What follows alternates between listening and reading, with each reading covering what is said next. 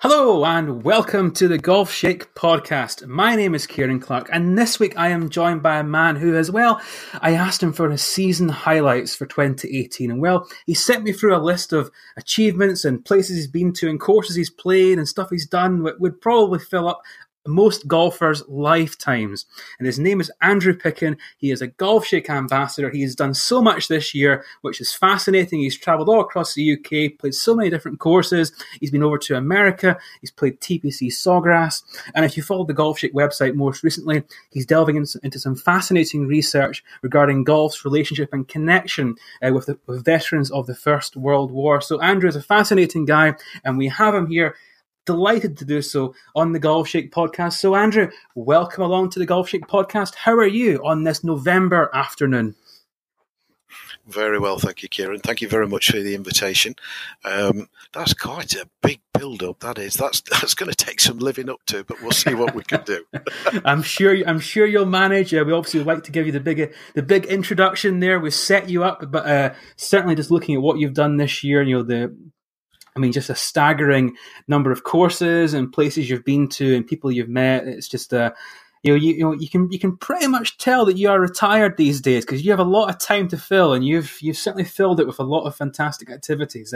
So we'll love to delve into that on this episode of the Golf Shake podcast. And obviously, coming into this time of year, Andrew, obviously it's November, so the season's more or less over. It's a time of reflection for golfers when we consider what we've done in the past season.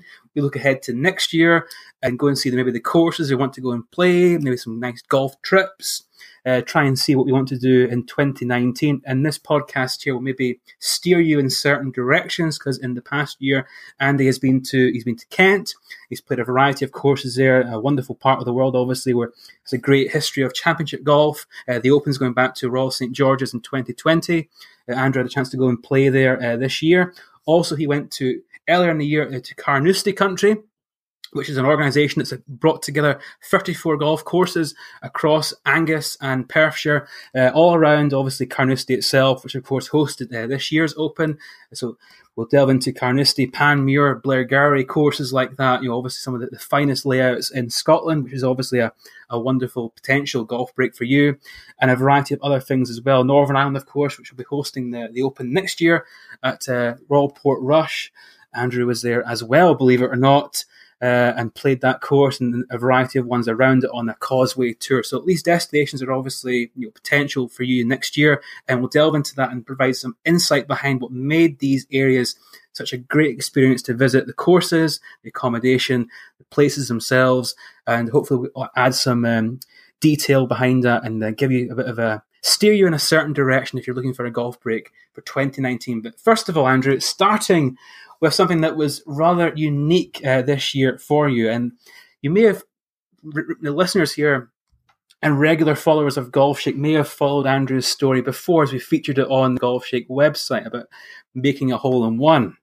So, Andrew, you made a hole-in-one, I believe, in 2017 at Kettleston Park Golf Club during a charity pro-am when you were representing Team Golf Shake, and that got you through to a final event with the hole-in-one club at Gleneagles. So Andrew, tell us about how this all came about before you got to that final at Gleneagles. What is the hole-in-one club and how did you get involved with it in the first place?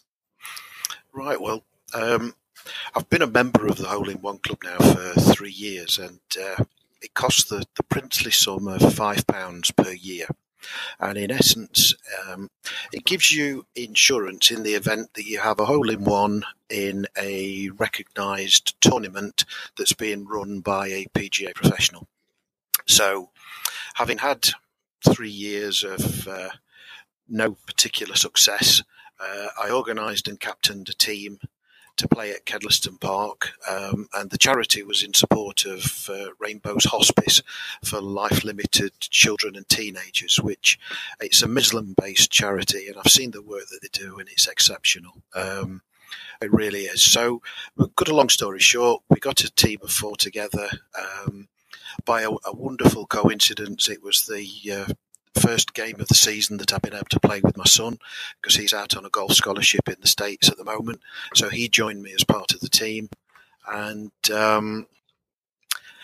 as I wrote in the story, it was quite an exceptional experience because actually it was a decent golf shot, probably one of the few golf shots that I've played of that quality all year. He'd hit it 20 feet left of the pin. One of the other playing partners had gone 30 foot to the right, and the call to me as I stood on the tee was, well, put it in between that, and by gum, did I. One bounce, little check spin into the hole. I hate to think what the blood pressure was like as it was happening, because we all saw it happening. There was a group in front watching the green. They were shouting and screaming. It was just incredible. The event itself is followed by a charity auction and a formal dinner. So there was about 150 people in the clubhouse. Mm-hmm. Luckily, I do have other golf insurance that covered me for part of the bar bill. I won't explain exactly how much I did spend that night, but I did end up having to leave the car where it was and had to add a taxi onto the. But it was just an incredible event. The charity was amazing. They presented me with a bottle of champagne. I got to meet a lifelong hero of mine. I don't know if you remember Roy McFarland, used to be the England football captain. Oh, right, yes, yeah. Yeah, well, Roy McFarland was one of my boyhood heroes as I was growing up footballing. He used to play for Derby County, my team, and we actually beat his team. Oh dear. So to have the opportunity to meet him under those circumstances when I'd got a few sherbets on board was wonderful. And he was very magnanimous. It was brilliant. But having got through, there's a very sort of detailed validation procedure that the hole-in-one club go through. They check all the details, and then details of the hole-in-one are registered on their website. So you can monitor throughout the year how many other people have qualified. So for the next few months, I was looking at this thing every day and wishing all these other people who potentially could qualify as well some bad fortune and not being able to get in, because I had an injury and was a little bit worried that if there was more than 12, then it would go to a qualifying final. There was a bunch of people who were successful in September. I think there was 20 people in 2017 that qualified. So the Hole-in-One Club had to organise a United Kingdom-wide final, a qualifying final, and the location they chose was Glen Eagles, the Ryder Cup course. So we got all of the competitors. We were invited to go to that location. All expenses were covered. Stood on the tee with TV cameras, announced, and without a shadow of a doubt, it's the most terrified I've ever been on a golf course in my life. It was a wonderful experience because the Glen Eagles Resort, I've not got to pay the Kings and the Queens yet. They're still on the bucket list, but the Ryder Cup course is a wonderful place. And Glen Eagles as a resort is absolutely phenomenal. It really was a stunning experience. And to cut a very long story short, I made a couple of really bad errors, and I knew that sort of the 14th hole and onwards I was struggling. We actually played a blended course, so it was a blend of the championship tees, the white tees and the yellow tees, because there were people there who were sort of +2 handicappers, and then there were people who were 24 handicappers. So the blended course was designed to make it fair to everyone.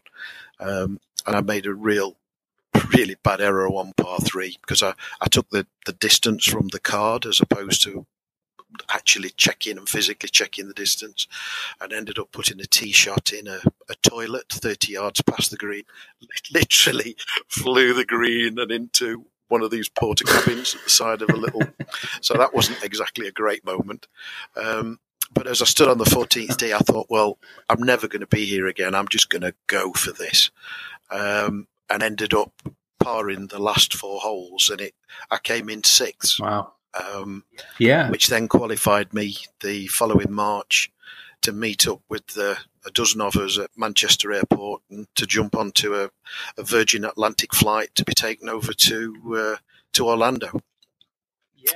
Yeah, fantastic. And I have to just reiterate what you said there about Glen Eagles. Obviously, a spectacular resort in Perthshire, heart of Scotland.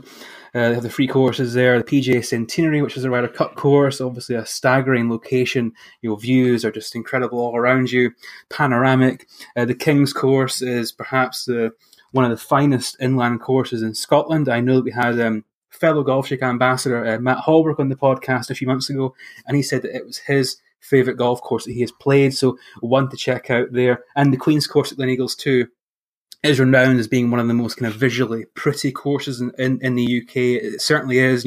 It's a bit shorter, it's still challenging, but it has some of the most enjoyable holes you'll probably see anywhere, and it's a wonderful part of the world. And as Andrew said there, a staggeringly kind of beautiful resort, and so welcoming and great hospitality and all the rest of it. So certainly it's obviously relatively high end, but you can pick out some packages if you wish, and it's worth checking out if you want to kind of go out there a little bit and try and find a really incredible experience. But Andrew, you mentioned you're coming through obviously your courageous golf got you through, and you qualified for the kind of the golden ticket in many ways at Manchester Airport, and that was going to take you across to America to go and play TPC Sawgrass, obviously home of the Players' Championship, one of the most iconic golf courses in the world.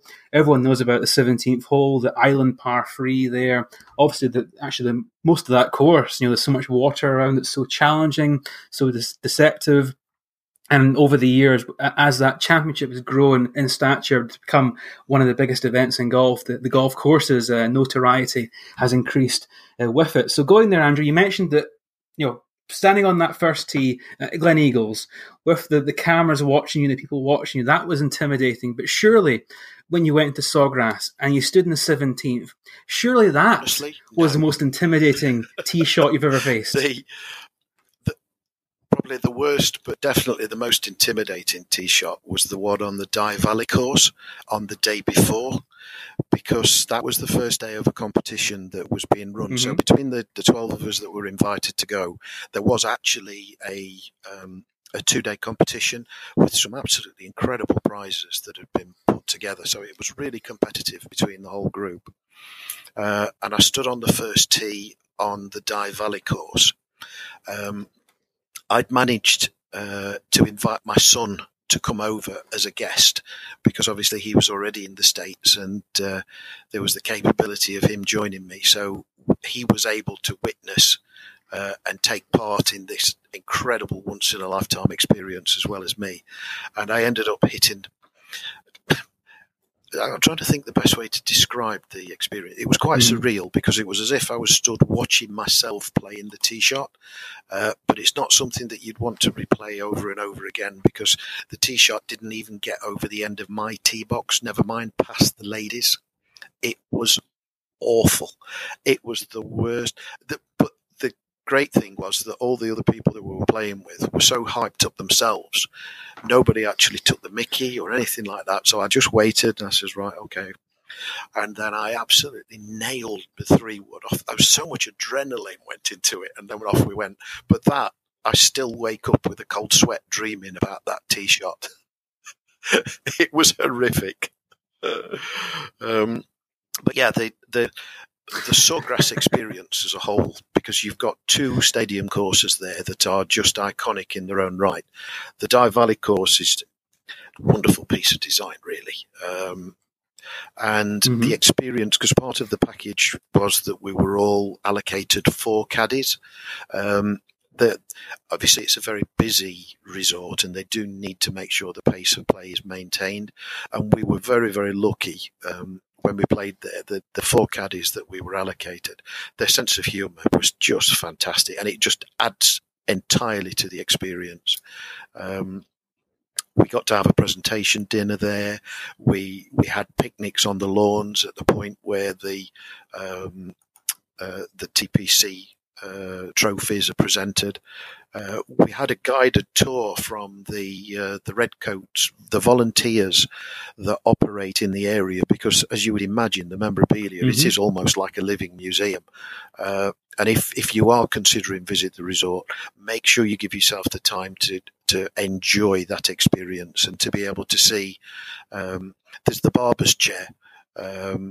there's some wonderful pictures and paintings and photographs. And the barber's chair, by the way, just backtracking, that's the chair that's occupied by whichever professional scores the worst score during the day of each individual competition, and it's in the locker room, and all the other professionals are then able to rip the Michael out of them. So it's something that nobody wants to do, but the facility is just tremendous. And as you can imagine, the quality of it and the service that's provided, with it being such a premier resort, it really is phenomenal. I'll be perfectly honest with you. I was looking at golf pick packages for a couple of years down the line. I enjoyed it so much that I'm seriously thinking about going back, and I've been quite pleasantly surprised actually at the package prices that are on offer. I thoroughly recommend it as an experience. If you're into your golf, that really is something that you can talk about in the clubhouse or the bar afterwards, and it's just such an incredible experience. No, it sounds like it, and I can imagine that it would be. But obviously, looking at the TPC Sawgrass course itself, the championship course there, and the finishing holes to that course are obviously particularly iconic. You know, it's that wonderful stretch. I think they call it the Gauntlet. There, they love their names for several holes and the little collection of holes. They love sort of coining them with names like Amen Corner, Augusta, and stuff like that. They love giving them names, and the name there is a Gauntlet. So players trying to win at Sawgrass, win the Players' Championship, they have to come through that. The last 3 holes there, we have the 16th, the par 5, the water around the fairway and the green. Obviously, the 17th, the par 3, and then the 18th hole, which is probably one of the most intimidating shots I could have possibly think of watching on television, that 18th tee with water all the way up the left-hand side. So, Andrew, you mentioned the great finish that you had at Glen Eagles to qualify for this particular, obviously, you know, this particular experience, but how did you finish your round on that fearsome stretch at Sawgrass? 16 was a challenge.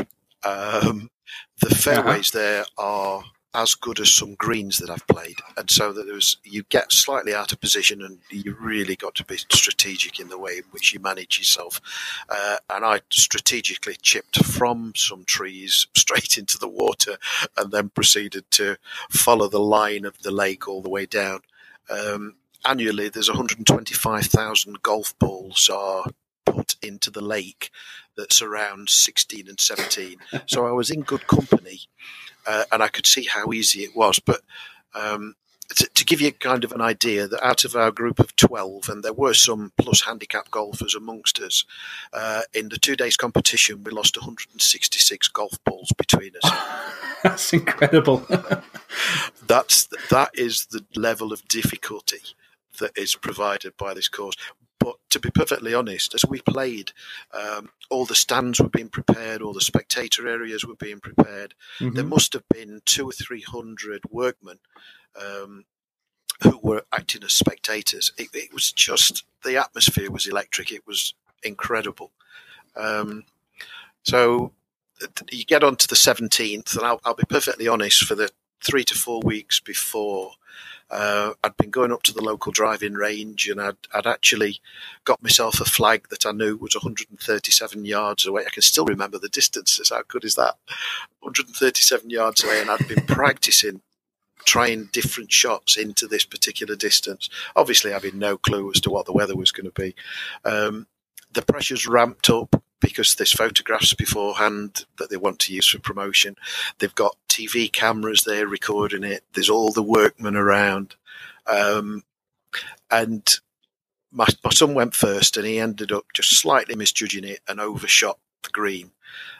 With my shot, I ended up pitching it onto the green, and it ran through onto the footbridge at the back of the green. And I've got a treasured video of me chipping back up the footbridge and lipping out for a 2. But that was quite difficult, but just to actually be on the green and to be treading in the footsteps and being able to sort of, you can click onto any of the YouTube channels and see all of the professional golfers, all of the golfing heroes that's gone before and the different incidents that's happened at that particular location. It's supposedly the most photographed golf hole in the world, and I can understand why. It was just incredible. So that was a phenomenal experience to come away from 17 with a 4, but happy with a 4.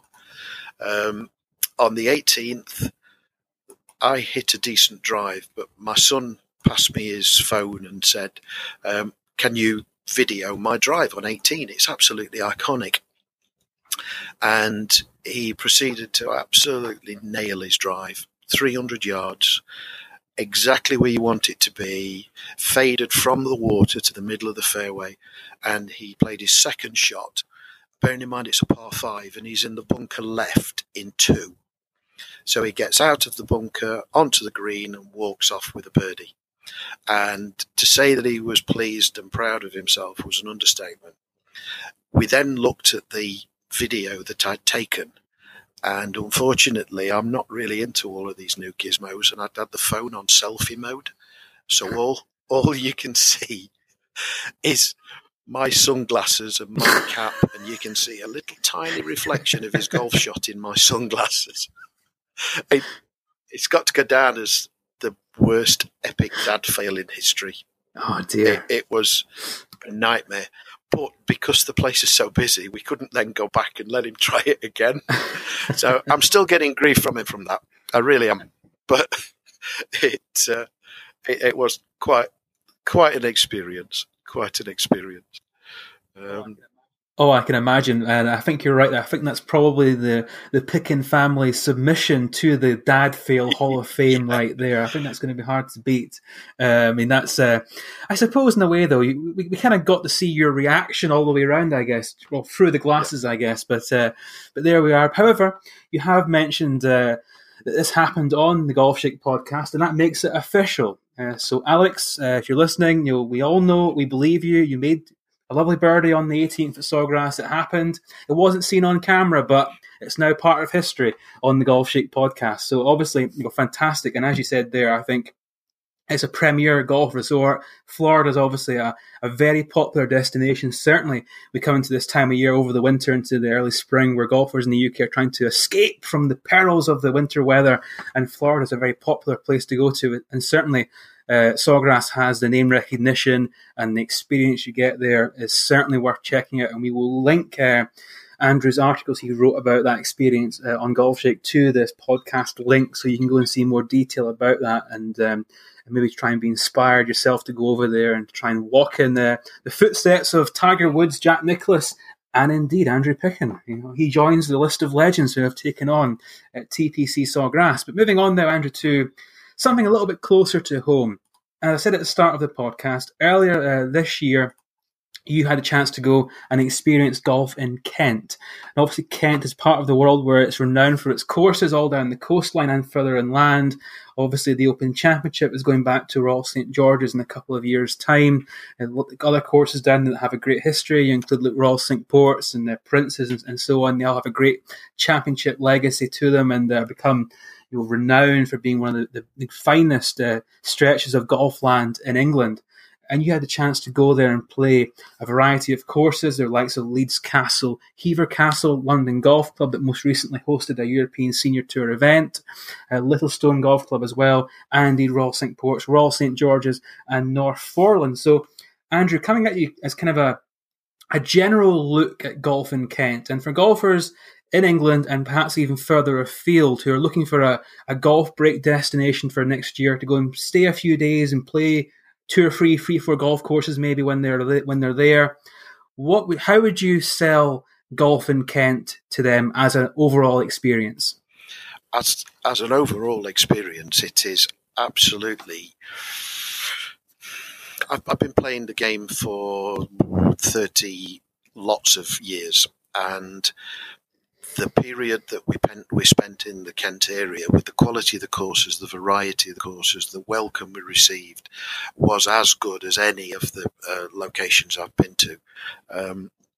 What we did was, obviously, Kent's known as the garden of England, and there's an awful lot of hops and there's breweries. So what we did was, the accommodation that we had was primarily coaching inns with a little bit of real ale that were sort of very much geared up to the golfing markets.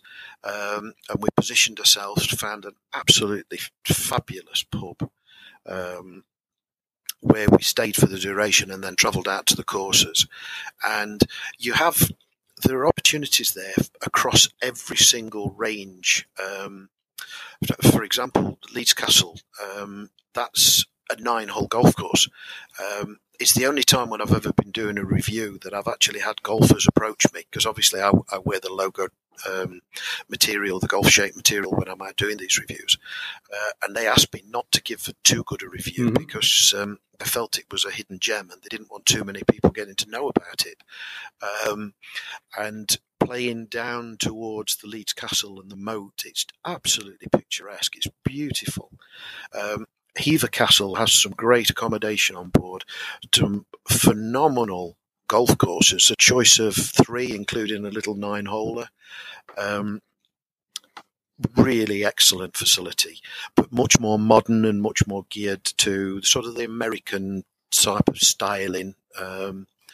You then look towards North Foreland, which I was very, very impressed with. The 18-hole course there was superb. With an excellent clubhouse with a very traditional type of feel to it. But in addition to that, they had a 9-hole facility that was built by one of the ex-owners of the News of the World, but designed and had influences from some epic designers. I think from memory, James Braid had involvement in it. And then they have, within the car park, a little halfway house that's very much like a cafe, much more popular, and it's used almost as a feeder into the main club. Now, I went down on a Tuesday morning, and there must have been 220 people playing that course on a Tuesday morning. And that was the 9-hole course, and it really brought home to me the value of the shortened version of the game, and the fact that North Foreland have got the best of both worlds, really, because they've been used, the main course is an open qualifying venue in the past, but they've also got this shorter 9-hole course that was phenomenal. And to be honest, they aren't particularly marquee venues within the Kent area, because London Golf Club is just exceptional.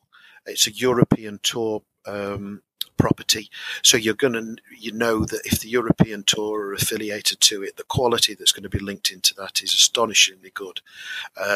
And I don't disagree. The welcome we received there and playing the international course was just an experience I'll never forget. It really is a stunning layout, and from the moment that you drive into the venue, you drive into the front gate and are checked by the security, and then it's a mile-long drive to actually get to the point where you do the bag drop. But you're driving, even though you're relatively close to London, you're driving through some wonderful scenery. The design and layout of those courses, the way in which they've got definition of the fairways and the grasses. I tried to do some video of how good it was from some of the elevated tees when you can see the grasses, because it looked like sea, the movement of sea and waves, and I just couldn't possibly do it justice. It's a brilliant venue. We talk about Littlestone. Littlestone as a golfing, probably last year, the greens that I played at Littlestone were the best greens I played, bar none. They were in such a marvellous condition. I was very fortunate in that myself and my colleague, we followed the green staff out. We decided to have an early morning tee time. So literally the greens, it was Millionaires Golf. We were the only people on the course. The green staff were ironing the greens prior to us playing them, and they were astonishing. And again, one of my favourite designers, Alistair Mackenzie, had some real input in there. The par threes on that location are stunning. There's also a little golf course next door. That's probably not the best way to describe it. Littlestone Warren is probably the younger brother to Littlestone itself. Littlestone has been used as an open qualifying venue over a number of years, and its quality is superb. Littlestone Warren is actually used by a lot of the scratch and very low handicap golfers who are member at Littlestone, because their greens are actually smaller and more difficult to reach on this links layout. So I would definitely advocate, if you're going to go to that area, make the time to play both. The welcome that we got at Littlestone was just phenomenal.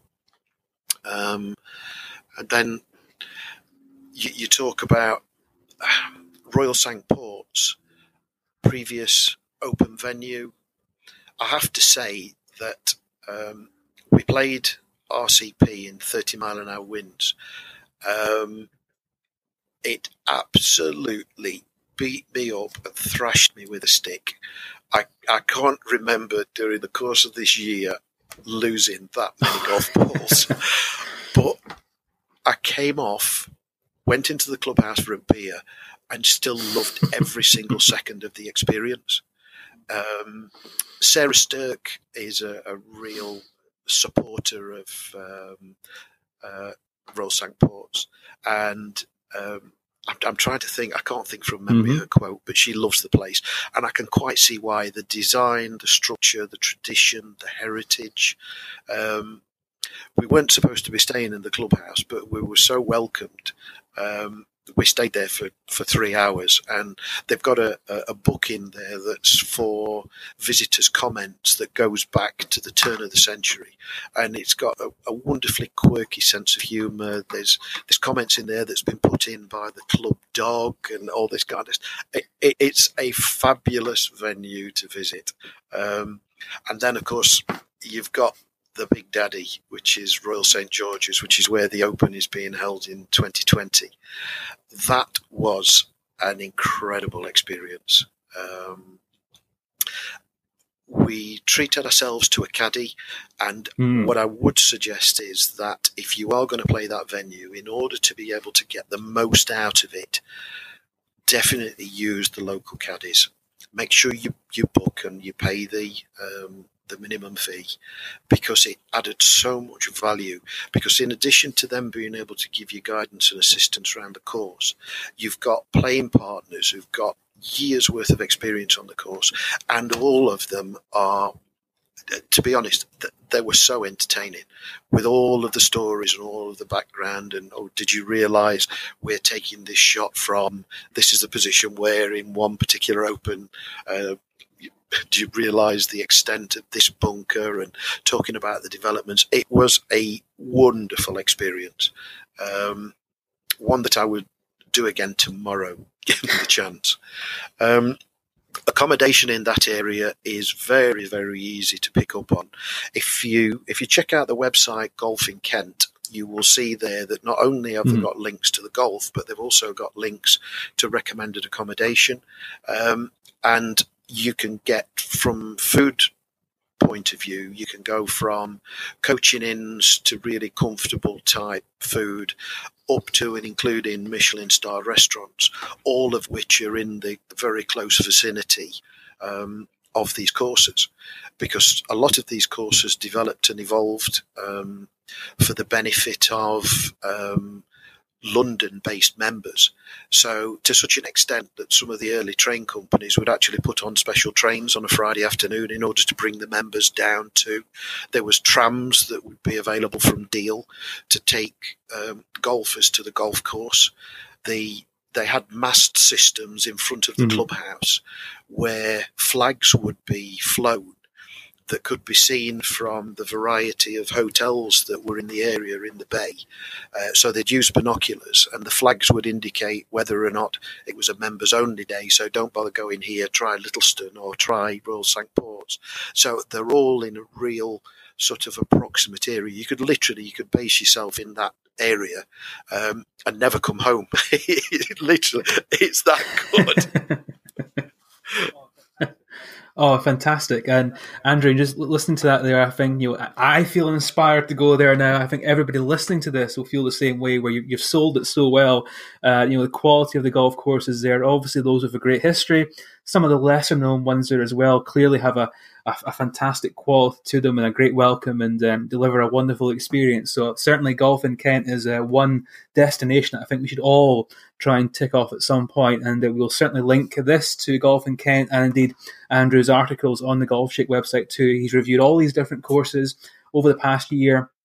And again, you can delve into more detail as to what made these such a wonderful experience for everybody who's been there. So again, Kent, a wonderful destination. We'll see it obviously showcased in 2 years' time when the Open returns for, I think, is it the 14th time to Royal St. George? It's been there for an awful lot of times through the years, and it's back again in 2020. Of course, it was last there in 2011 when Darren Clarke completed that seemingly improbable victory later on in his career. But moving on now, Andrew, to another great destination that's been in kind of the news and in the spotlight over the past year or so. Obviously, back in July, we had the Open Championship held at Carnoustie Golf Links Championship course there, when Francesco Molinari won so brilliantly, becoming the first Italian to win the Claret Jug and indeed win a major championship in the men's game. But obviously, Carnoustie is really the highlight of what is a wonderful part of the world for golf throughout the county of Angus and also nearby Perthshire. Great part of the world. So many great golf courses there, and Carnoustie Country itself is this kind of common. It brings them all together into 34 golf courses across this kind of essentially like an hour, all within an hour of each other essentially, and can deliver obviously in terms of the courses and the accommodation and the venues. I mean, it's just there's so much to enjoy there, and again, it's within close proximity to so many other places as well, because Carnoustie is just a short drive away from the city of Dundee.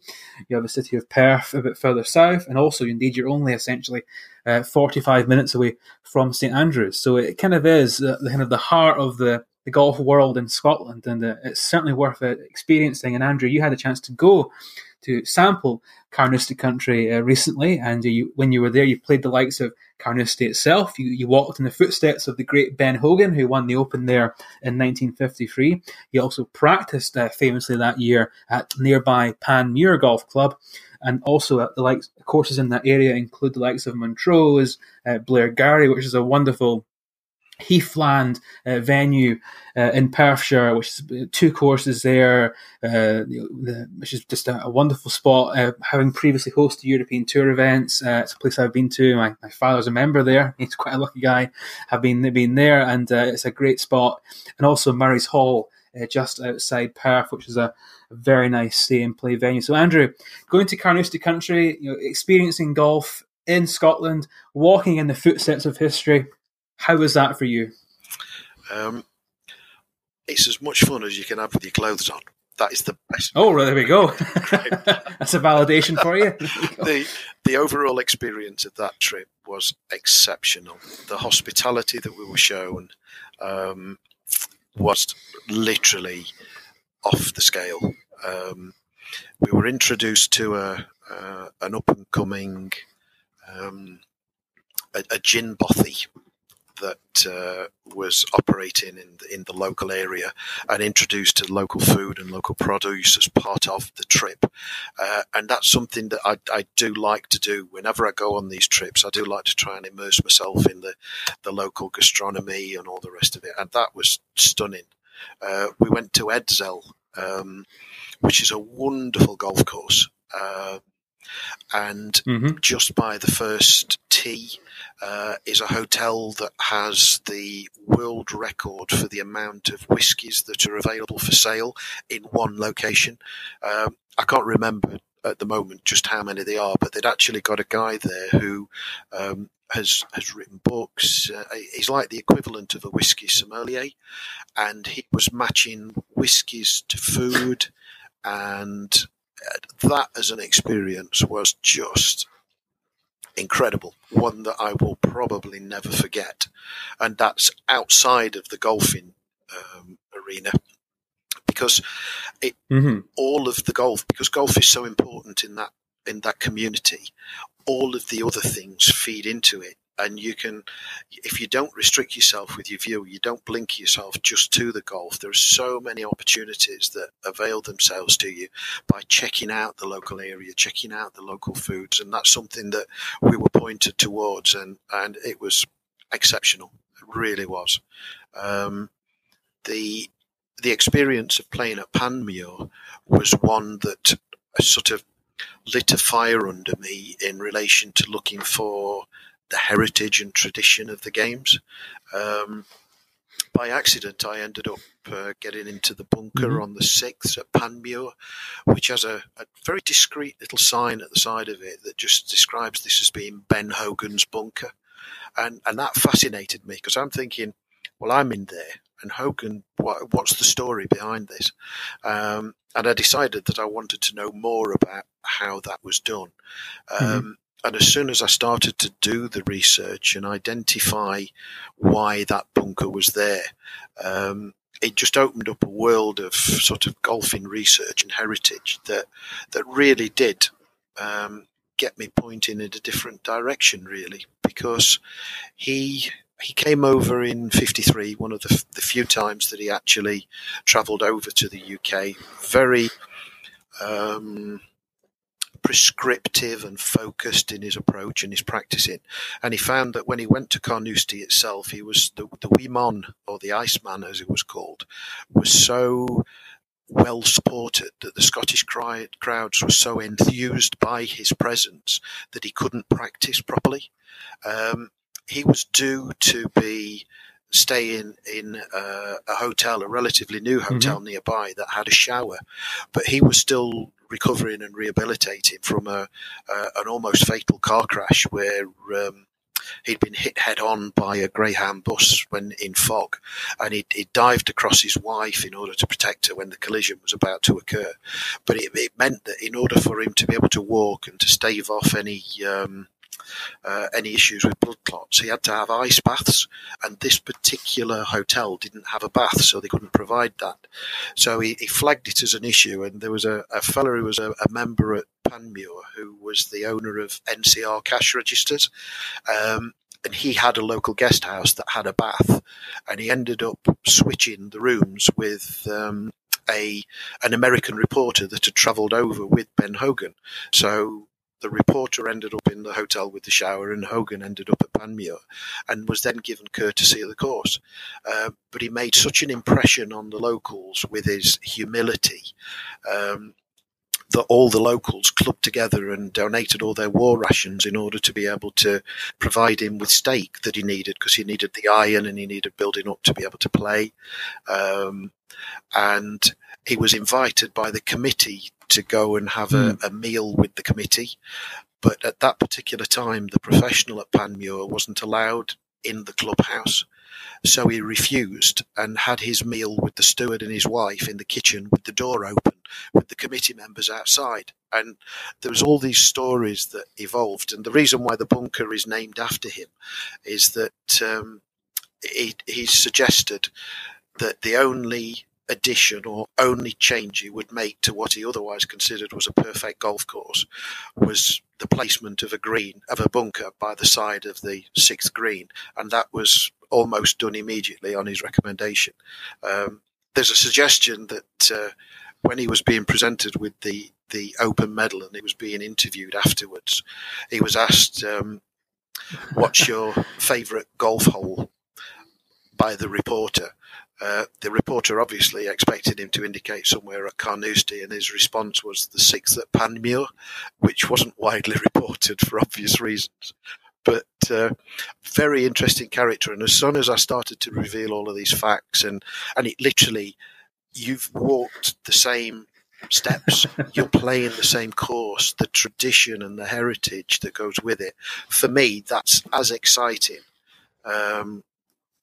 It really is. So I'm going to stop waffling on about that now, because Panmure was a really seminal moment for me in my golfing education. It was wonderful.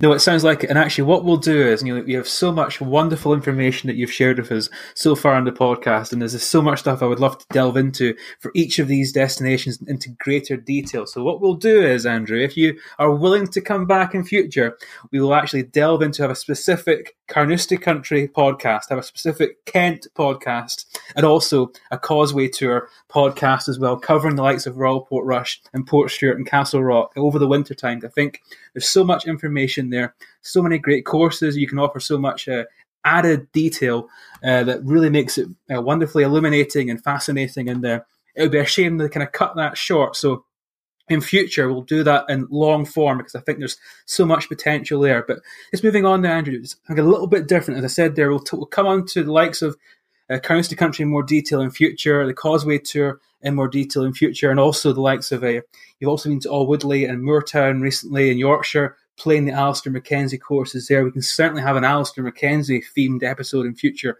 as well, and we'll do so. I think there's so much potential there over the winter time to have a full Andrew Picken Golf Shake podcast series. But before that, and people who have been following Golf Shake on social media, or they read the website, or they follow Andrew indeed on Twitter, they'll be seeing a lot of stuff recently around the First World War. And Andrew has been putting together this fascinating project, this series of articles that have been published on Golf Shake around golf's connection to the First World War, which, of course, as many of you will be aware, coming up towards Armistice Day, that will be the centenary of the end of the First World War in 1918. So obviously there's historical significance to that there. And Andrew, you've been researching so much of this stuff recently, meeting a variety of fascinating people, going to different destinations and venues and finding out their individual connection, these golf clubs, their connection to the First World War, the members that they had who went and fought in the conflict were killed or came back injured, and the stories, their individual stories. It's wonderfully fascinating because golf courses, I think, have a long-standing part of communities that they've been there for generations, so they have a wonderful story through a succession of people through the years, and a big part of that story is, of course, indeed, both world wars, but specifically the First World War. So we'll certainly link to that. The series on Golf Shake we have is a wartime history of golf on Golf Shake with 4 articles there. There will certainly be more coming in future because it's a fantastic project which we'll actually delve into, Andrew, in a future podcast in far more detail. We can get even more insight behind that into what your journey has been in your research and so on. But I wanted to touch on just quickly with you, what inspired you to get involved with this in the first place? Where does your passion for this subject come from? I know your parents had a real history with the Royal British Legion through the years. So can you share that with us and tell us as to why researching this has been such a wonderful experience for you? Yeah, with pleasure. I suppose it came back at the beginning of the season. I sort of identified some goals that I wanted to do. And one of the things I wanted to do was to expose myself to playing with better golfers. And the way in which I thought would be a good way to do that was to try and increase the number of pro-ams that I play in, but with actual professional team captains. And it was an event at Hollingwell when I saw a little picture with some medals in a frame that was by the War Memorial that was displayed. Obviously very well cared for, nice and shiny, been dusted over many years. And I was just intrigued because I recognised that there was a military cross was one of the medals. And I just wanted to know more about the character and decided to do some research. And once I did that research and identified who William Lyle Rockley was and his history and biography and the circumstances of his death, having lost both of my parents recently, I thought that it would be a really nice way that I could pay tribute to them. They were both members of the British Legion between them for 77 years. My father was disabled for a number of years, but it didn't stop him. He worked as a volunteer with the Legion and was personally responsible for the collection of over £4 million for the Poppy Appeal, and he was the county-wide coordinator for the Poppy Appeal within Derbyshire, and in 2016 was honoured by Her Majesty the Queen with the British Empire Medal in recognition of the work that he did.